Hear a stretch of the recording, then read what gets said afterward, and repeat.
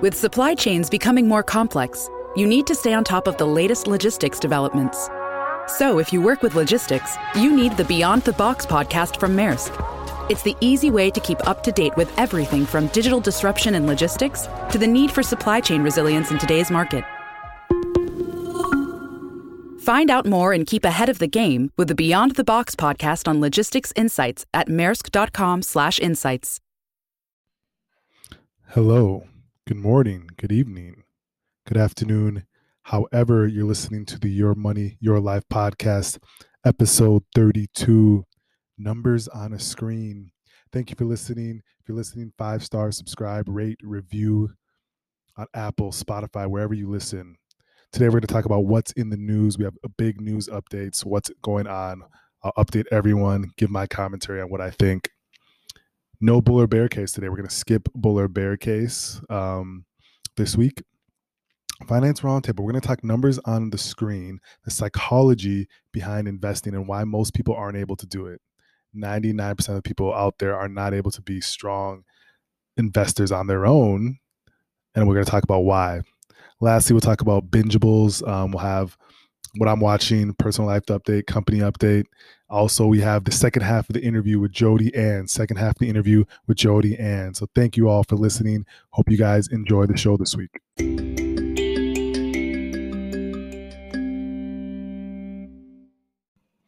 What's in the news? It was a really, really interesting news week this week. Very exciting stuff.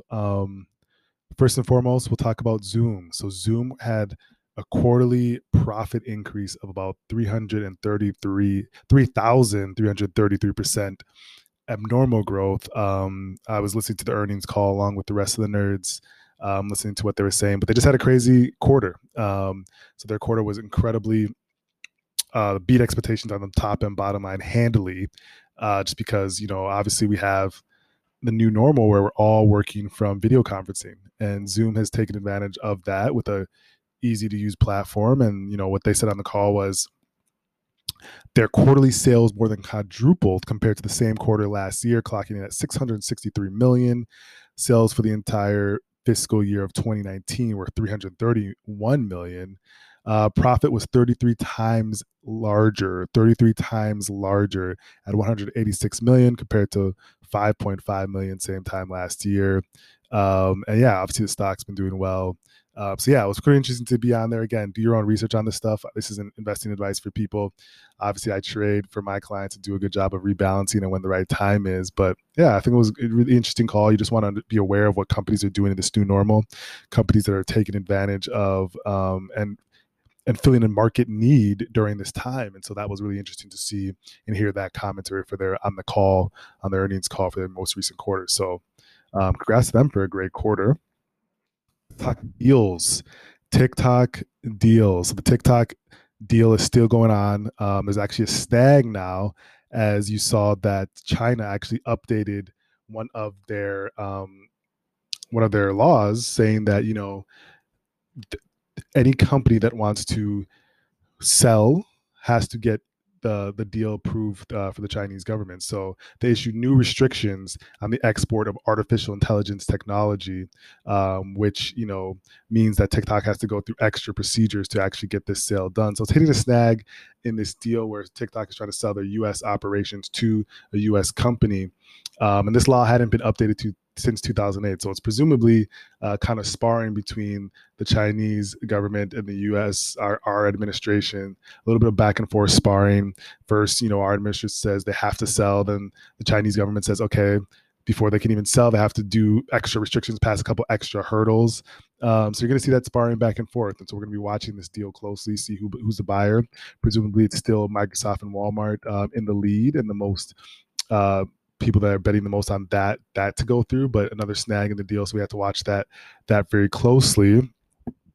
Next up, Netflix and Chill, one of my favorite things to do. So Netflix just launched a free streaming site. So actually it was just really cool. I actually checked out the site myself. So they pretty much set up a site. It's like netflix.com/free, whether you get like 10 shows or movies some of their bigger titles. So Stranger Things, Bird Box, Love is Blind, for free. You don't even have to log in, sign into their platform. You don't have to have a username, password, anything. You just literally go to that site. Boom, you get to watch these for free. Stranger Things, Bird Box, Love is Blind. Bird Box is one of my favorite. It's probably the best Netflix movie. That and Bright. Bright was pretty good. Shout out to Will Smith. First good movie he's made in like 50 years. Entanglements. He's probably dealing with an entanglement, but that's okay. We all do sometimes. But Stranger Things, one of the best shows to ever be put out. So that was also on their free site. Again, you don't have to log in or anything. It's all free, which is really, really cool. Netflix, again, a company that's filling a need in this market where people are still stuck at home. Even this past summer, we're getting into fall, winter weather here. The weather's starting to turn, which I don't like because I like warm weather. I don't like to be cold. So we'll watch out for that. So yeah, that's pretty interesting. I think Netflix is trying to do a freemium model to let people onto their platform and see what a great platform it is, and hopefully that those people want to go on to the actual paid version. I think is what they're trying to do there. All right, next up, Tesla and Apple stock splits, which have every retail novice investor in a frenzy. So as we know, Apple did a 4-for-1 stock split. Tesla did a 5-for-1 stock split, which of course does not generate any value, right? But a lot of, even people in my network, whether it be clients or people, just like saw this stock split and they're like intrinsically said they wanted to buy more, which isn't a reason to buy per se. Obviously the stocks are going up based on momentum, but again, it's not based on the split, which people are novice investors are going crazy over the split and wanting to drive prices up. We're going to talk about the psychology of investing later and how most novice investors and people don't really understand how to invest slash trade. But yeah, the stock split happened. And again, I think, Apple, Tesla, great companies in their own right. So just interesting bit of news that they did that. Why companies do it, people keep asking me. Sure, you can presumably say it allows it to be cheaper for some people, but again, that's not going to be a price moving action. People that are waiting for a stock split in Apple and Tesla aren't market movers. These are people that actually should be saving more money and worrying about more income rather than just like being able to finally buy a piece of Apple because it dropped $300 or whatever. That's again, those aren't market movers. So yeah, that's quite interesting. Something to watch out for. Apple and Tesla stock split happened already. In other news, movie news, I love movies. Tenet, Christopher Nolan, who's probably is he a director? Director, probably my favorite director. He did the Batman movies, which was in my top 5. Dark Knight, The Batman Begins, Dark Knight Rises, great movies. I just watched them a couple of weekends ago just to refresh my memory and enjoy a great flick. So Tenet was released. Tenet has been released overseas in 41 countries, I believe. Generated 53 million in ticket sales. So this new movie is supposed to be a big blockbuster. Obviously, things got pushed back because of what we're dealing with in the pandemic, but it was released in 41 overseas markets, and the movie beat expectations, generating 53 million in ticket sales opening weekend, topping the projections of 40 million. And so, yeah, it's not been open in the U.S. so far, but that changes as of Thursday, which is today. Tenet will be released, and we're going to see if people are ready to go back to theaters. I think people will be. I don't know what the restrictions are, what the capacity will be. It's actually interesting. Gyms are now opening up. I got to call my gym, and I'm switching gyms since I moved. But gyms are opening up. Movies are opening up. We're going back to opening up. New York has done a great job with the virus. I think Governor Cuomo and what was happening in the beginning, it seemed to be tough. People were bucking the system. People wanting to, even myself, I was like, wow, we're really going to do this for this how long? But it seemed to work. Infection rate is super low here in New York. Other states that rushed to open have had issues, whereas New York really did a great job and are seeing great opening scale and the right timing. So movies, I think, will go well. I think we're going to have theaters open. We are going to have theaters open. I might go check this movie out this weekend myself. If you have Christopher Nolan, and I'm forgetting the main actor, it's Denzel Washington's son, forgetting his name, but he's also in like Ballers and some other good movies and shows. I'm gonna watch this. This is good. I actually want to go to a movie. I might go by myself. Who knows? Don't make fun of me. All right. I like going to movies by myself. All right. So another good thing to watch out for. If you guys watch it, let me know what you think. Speaking of doing things by yourself or with a date, Bumble is actually reporting a planning to IPO in 2021. The dating app where women have to make the first move is open to pursuing a public relationship with investors. So the Beehive themed dating and networking company is reporting planning to IPO at a 6 to 8 billion valuation in early 2021. I'm not going to give investing advice on this. I do think this is rather interesting. I'm not a big fan of you know social medias and dating apps as for like investing, just because of the fact that these are companies that are so fickle. Bumble, I've used them. I use all the dating apps. So, but you have something where the people, the eyeballs move very quickly. 1 second this could be the one, next second it's not. So I don't, from an investing standpoint, that's a very fickle business model, and not really sure about that. But I mean, it's high margin. Is presumably just an app. We'll see what comes of that, but I'll be watching that closely to see if they pursue an IPO. So that'll be interesting to watch. It's actually an interesting fact. The woman that started Bumble used to work at Tinder. She was one of the main first employees, or actually, I don't think she was one of the co-founders, but she was one of the first people they brought on. Helped a really great job growing the business. She was on How I Made This podcast episode that I listened to. Super talented person that really just did the same thing. Took the model she did at Tinder, brought it to her own company, and just exploded, which is super impressive. But yeah, we'll be watching out for that IPO. Shout out to them. Shout out to Bumble as well.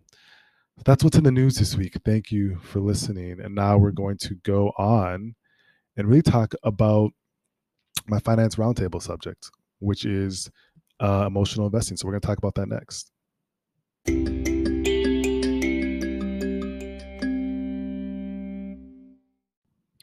Hey, everyone, gather around our finance roundtable. Let's have a discussion. It's funny. I always think about these during the week. I'm just like, it's either I get questions a lot about something, or I'm just like thinking about something. I see stuff on social media, or I'm just thinking, which I do often, obviously. And it just hits me about, what I should talk about for the finance roundtable, what I should impart on people to hear and heed.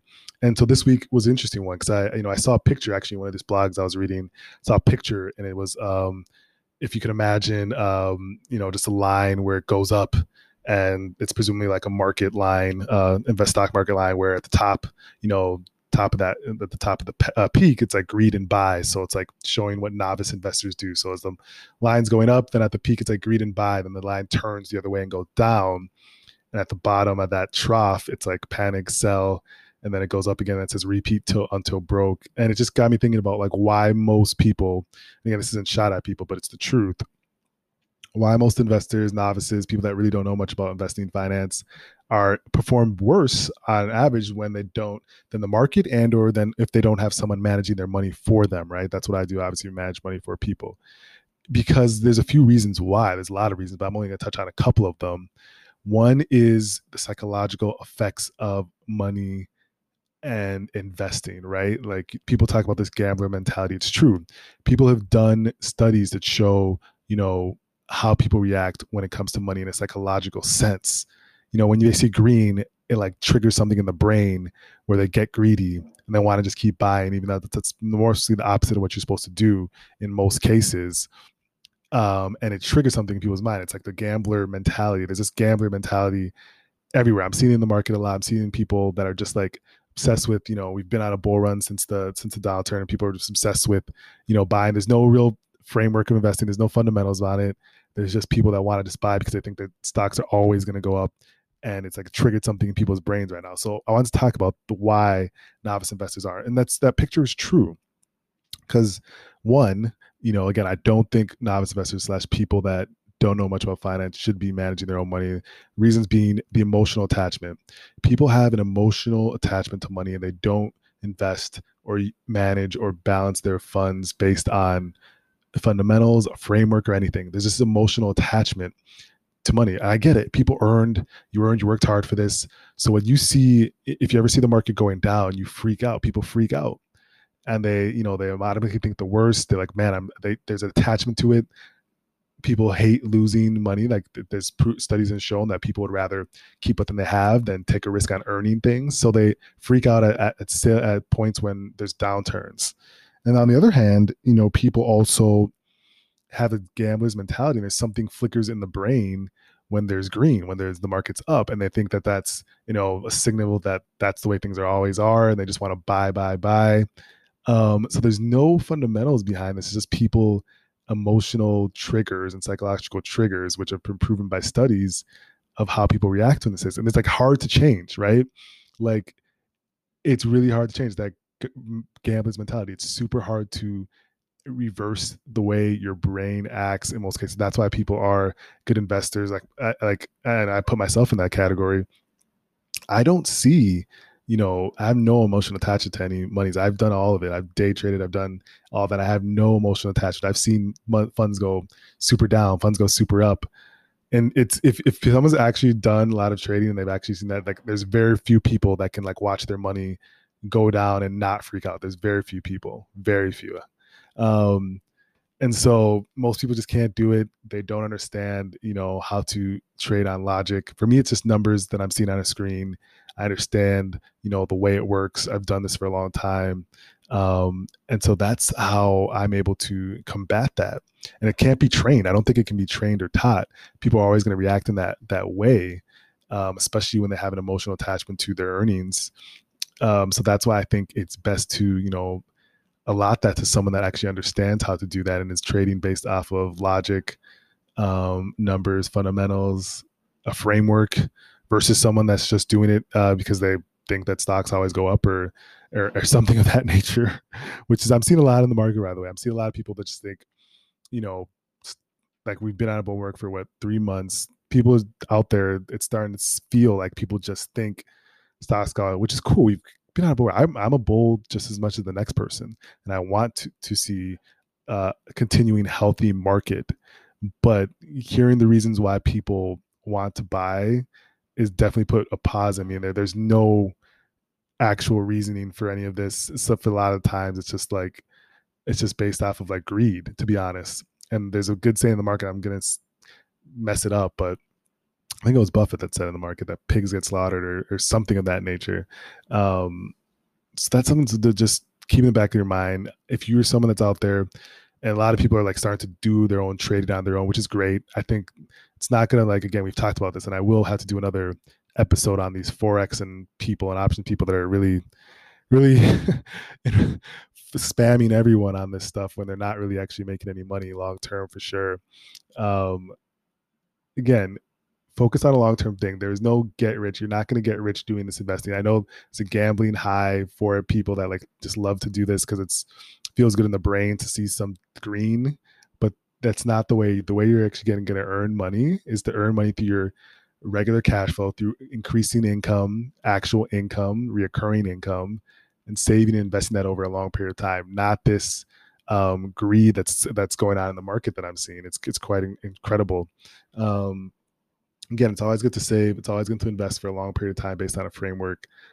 But that's the key, a framework, not just this attachment to, greed and fear that we're seeing without any actual framework of investing going on. So if anyone has questions, please reach out to me on that. I'd love to talk more and discuss it more. But yeah, I think that's just something that needs to be held. Again, if you're someone that doesn't know much about finance investing, it's not something you just pick up by watching some non-experts coaches YouTube video, who these people, again, aren't, again, we're going to talk about that another time. These people are not actually doing anything when it comes to these options and all this Forex stuff. We've talked about this, but I keep getting questions on it. These Forex people, just literally ask them, all right, for the last year, show me your realized gain for the last year. And they will, if they're someone that's constantly trying to get people to recruit, they will have no realized gain. They just make money from getting people to join. That's literally it. There's no gain that they're seeing from trading because it's one of the hardest things to do.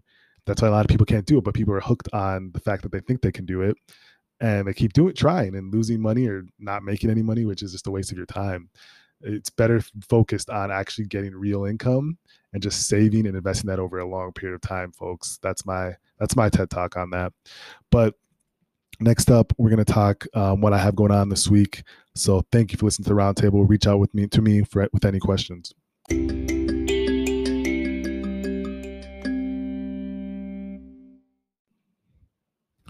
Hey, we're back.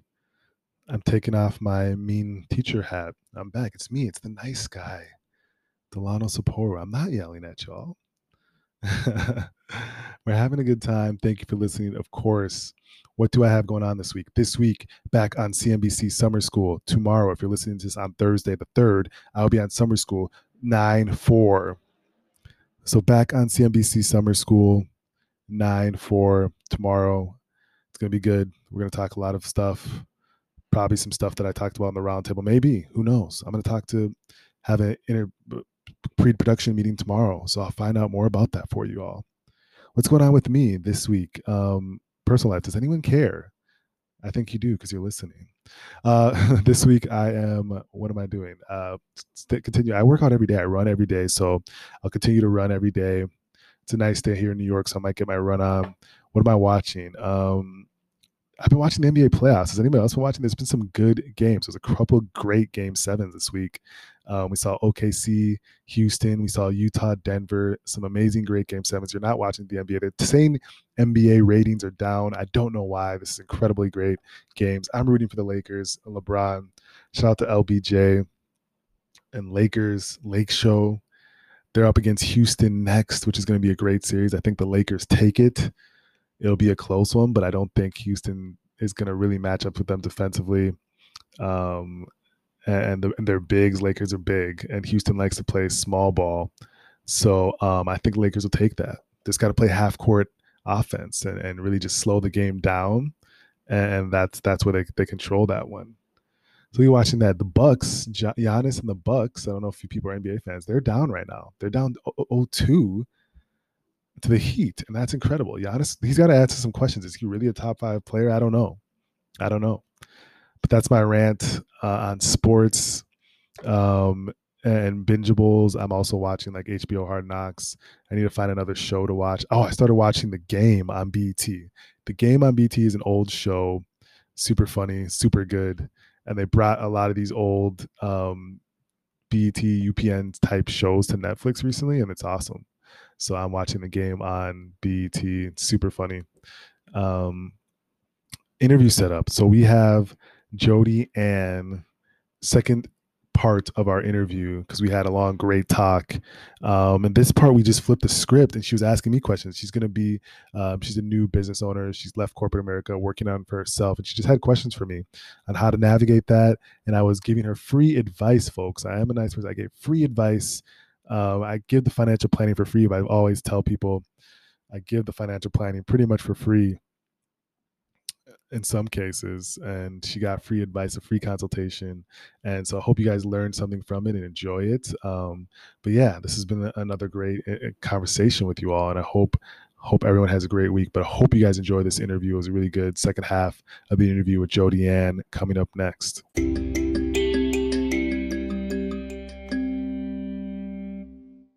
But there is a lack of education sometimes around money, especially when you come from, you have immigrant parents. There's a lack of education around money and the tool it is, the resource it can be, the way you can, passively grow out, the different tools and resources that people build generational wealth, which is super important. So I want to do a little bit of a role reversal. As being a registered advisor, you and a lot of people have questions that they may not have been able to ask. And they're just like, hey, I was wondering on this, maybe, what are those questions that maybe are in your mind? I'm going to see if I can answer them, people. This is the first time we've ever done a role reversal. So I'd love to see what questions I can answer to the best of my abilities here and now. Oh my gosh. I'm so pumped. I'm glad to get free financial advice. Yes. Hey, I don't do a lot for free, so this is good. I'm just joking. Good, yes. Friends pay full price. So, if we do continue this conversation, I promise everyone I will pay. Of course. No, I'm happy to do it. Okay, here's my biggest question. When I switched from my nonprofit world into my for-profit world, my salary had a huge jump, almost twice my salary. Yeah. And so I spent that year living as if I was making what I was making in my nonprofit job. That's good. And I just I think I put over 40 grand down on my student loans. Nice. And so I've been paying my student loans pretty aggressively, even during COVID. So I don't have a job, right? Yeah. But I've probably paid more on my student loans in the past couple of months because there's no interest, right? Yeah. Yeah. And so all of what I'm paying is just like going down on the principal, and that has like really reduced it. So right now I have $29,000 left in student loans. This is for my bachelor's and my master's. And I'm 34, and a lot of my peers are buying houses right now. Mm-hmm, mm-hmm. And so now I'm just like, crap, should I pay the loans off and then start the house process? Or am I managing the loans enough to then start exploring and learning about what my options are for home ownership? Agreed. Okay, that's a great question. And home ownership is something that you definitely want, or something that you're still not sure? I want it. I think I want it in an unconventional way. I recently did a road trip and passed through New Mexico, and I was only there for 24 hours and I just fell in love. And so I have this idea now to buy a house in New Mexico with like a little cottage on the back. So I can buy the house, rent the house, live in the cottage, and then kind of do that in different places around the country, so I can be fully geographically independent and kind of go where I want to go when I want to go. Okay, that makes 100% sense. And I agree with you. I'm someone that's going to be geographically independent, but I will be based in New York, 70-80% of the time. And I don't plan to like buy a house to like station and home base type of thing. It's more rental property. So with what you described for the loans, you've done a great job. I think people forget that, student loans, whether it's, federal or even if it's private, you have even probably a lower interest rate. If it's federal, you may have higher, but you have those possibly for forbearance and all those different things right now that you've seen. You've done a good job attacking that. But people forget that the interest rate on those usually sits around 3 to 5%, we could say, which is lower. And it's a good position than you would have, if you think about the money that you're throwing extra onto your loans, they could be thrown into different investments, whether it's rental properties or, real estate, which you like, and or the stock market, which is generally going to give you a higher return rate. It's going to give you a higher return rate within the interest you're paying on the loan. So if you think the stock market example, you're getting 8 to 10% average annual return on average since the inception of the market. That's not even talking beating the market index. So that money, the extra money that's using to pay off loans, I think you should pay the minimum, you should keep attacking it, but you can also simultaneously look at your investment opportunities, which is your nest egg for retirement, and also your down payment for your rental property or your homes, which, you could put that money, if it's rental property and homes, you could put that money in a high yield savings account and use that to build up so that you're ready to attack and pay for that. Or obviously your nest egg, which is your investment accounts, your traditional IRAs, your Roth IRAs. As a self-employed person, you can get a SEP IRA, which gives you a lot of ability to defer tax and tax optimize as well. So hey, I gotta write that down. SEP IRA? Yes, SEP IRA. SEP IRA for someone that's self-employed allows you to defer up to $56,000 per year. You can throw into your SEP IRA account, which grows in investment. It doesn't just sit there; it grows in, but it's tax deferred, so it lowers your taxable liability in the year that you make it. But you will pay tax on it, obviously, when you take the money out when you're in retirement. But it's tax deferred. So I think those are ways to optimize on tax to grow your accounts. But you've done a great job. I know everyone hates like student loans. Everyone's like, I hate having debt. I hate owing someone. But you look at the rate. Everyone that's wealthy is borrowing money. Like everyone that's wealthy has debt on their balance sheet. Everyone, like they don't just live debt free. It's like, no offense to those people, I always attack them, but like the Susie Ormans and the Dave Ramsey that talk about you shouldn't have debt. You shouldn't have debt. Consumer debt and being unwieldy with it is obviously not the way you want to do it. But student loan debt that you have a tax plan that you're paying off that has a low interest rate isn't like the worst thing in the world that you need to like fear at all. It's really just everyone has debt on their balance sheet, but you want to have a plan for it. But you also want to simultaneously build your nest egg and look at different ways for investments, because you can't wait for that till you fully pay them off. It's just not smart. You're missing compounded interest. You're missing years of your investment returns to compound. And so that's kind of how I attack when it comes to pay down debt versus also invest in different things. That is so deep. I'm like literally taking notes right now. Well, that's good. And like, I think what resonates, everyone who's wealthy is borrowing money. Oh, yes. Everyone has debt on their balance sheet. There's no way they don't. It's cheaper to borrow. If you borrow someone, instead of using your own cash, the time value of money, you always want to keep your cash. If you're borrowing at a lower rate and able to put the money to keep your money and put it in investment somewhere at a higher rate. That's like literally the way banks work. They're borrowing your money and they're paying you 0.0001, and they're taking that money, investing it, and borrowing out to putting it out to someone else and getting a high rate of return from that. So you really always want to have, people always have some sort of debt on the balance sheet. Well, again, consumer debt is a high ass interest rate. So you don't want to have a lot of consumer debt, but student loan debt, I feel like people really get worried about that and they want to like pay it off right away. Good. You want to have a plan, you want to attack it, but you shouldn't be so obsessed with it that you miss out investment return in the stock market and or in real estate, which is something that you're looking into as well. So you want to have a solid plan, but you don't want to, freak out when it comes to that. This is so deep. You know what's interesting too, that I'm just realizing, like, this obsession around student loan debt it's just a mindset of, am I adulting if I'm still dealing with debt from when I was a kid? Right? You know? Yeah. Yes. I feel like I can't move on and just be a fully realized, like, smart, financially savvy person if I don't get rid of this debt.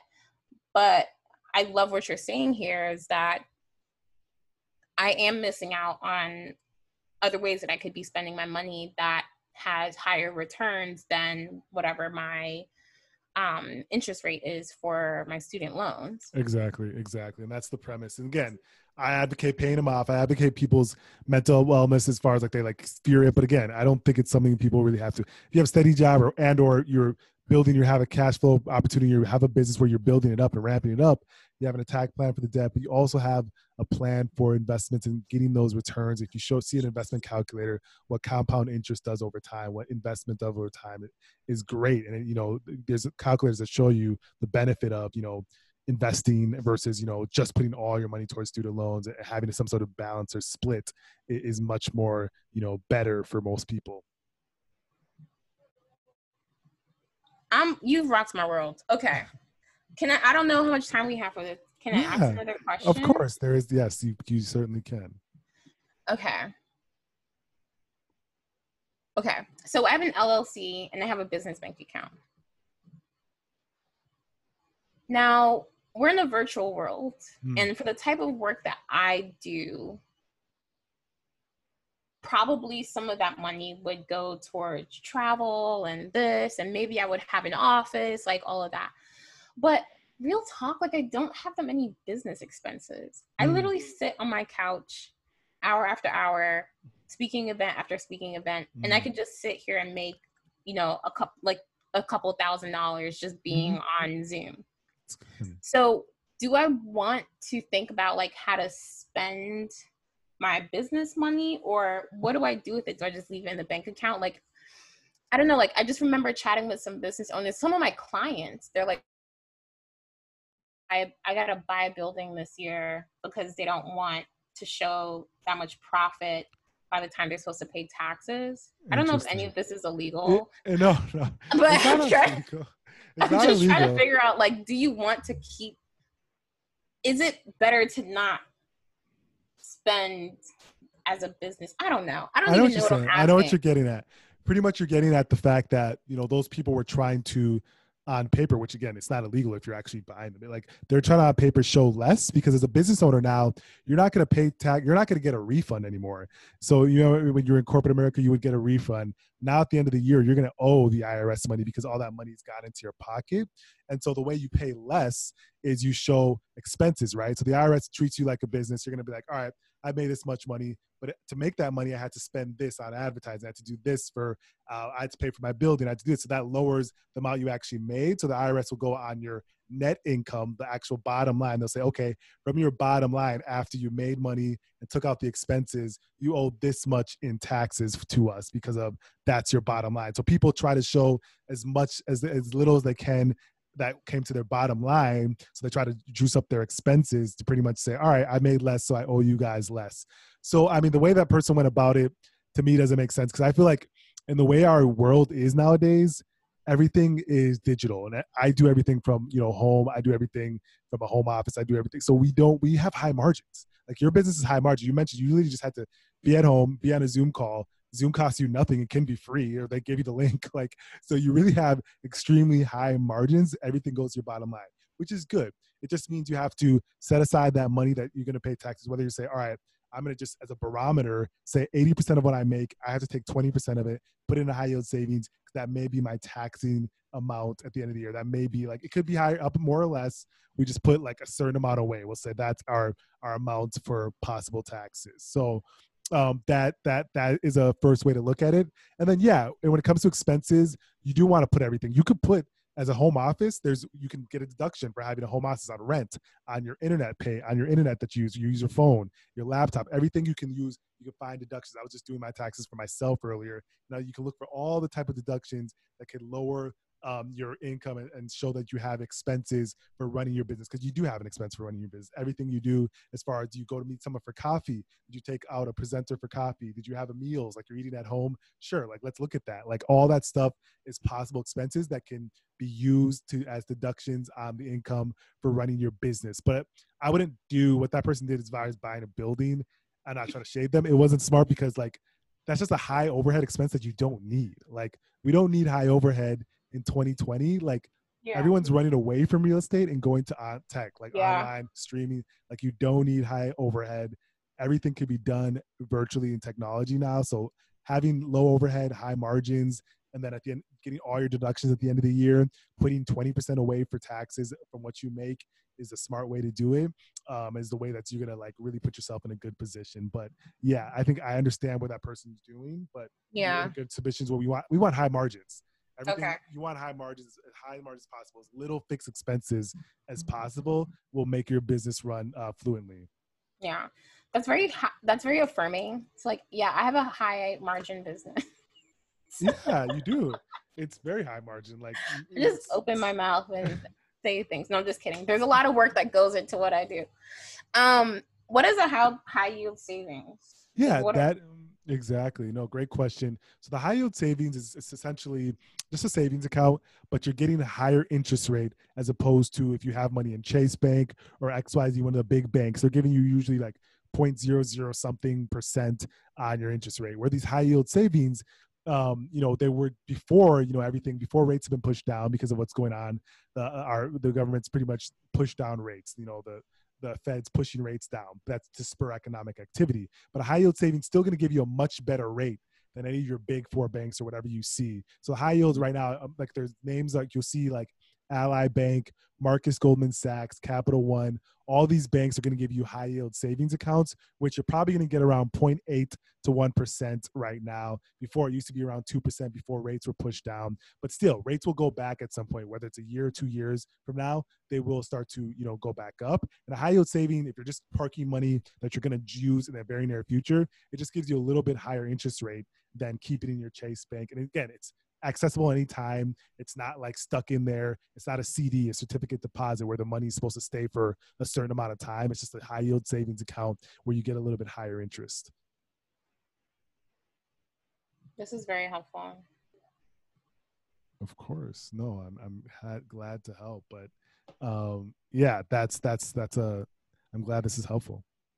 Is there anything like, at what point do I need an accountant or a bookkeeper? Like a lot of this stuff, I'm just on the internet, spending a lot of my time trying to learn how to manage a business. Like, listen, my dad graduated high school, right? And he built like a multi-million-dollar business, right?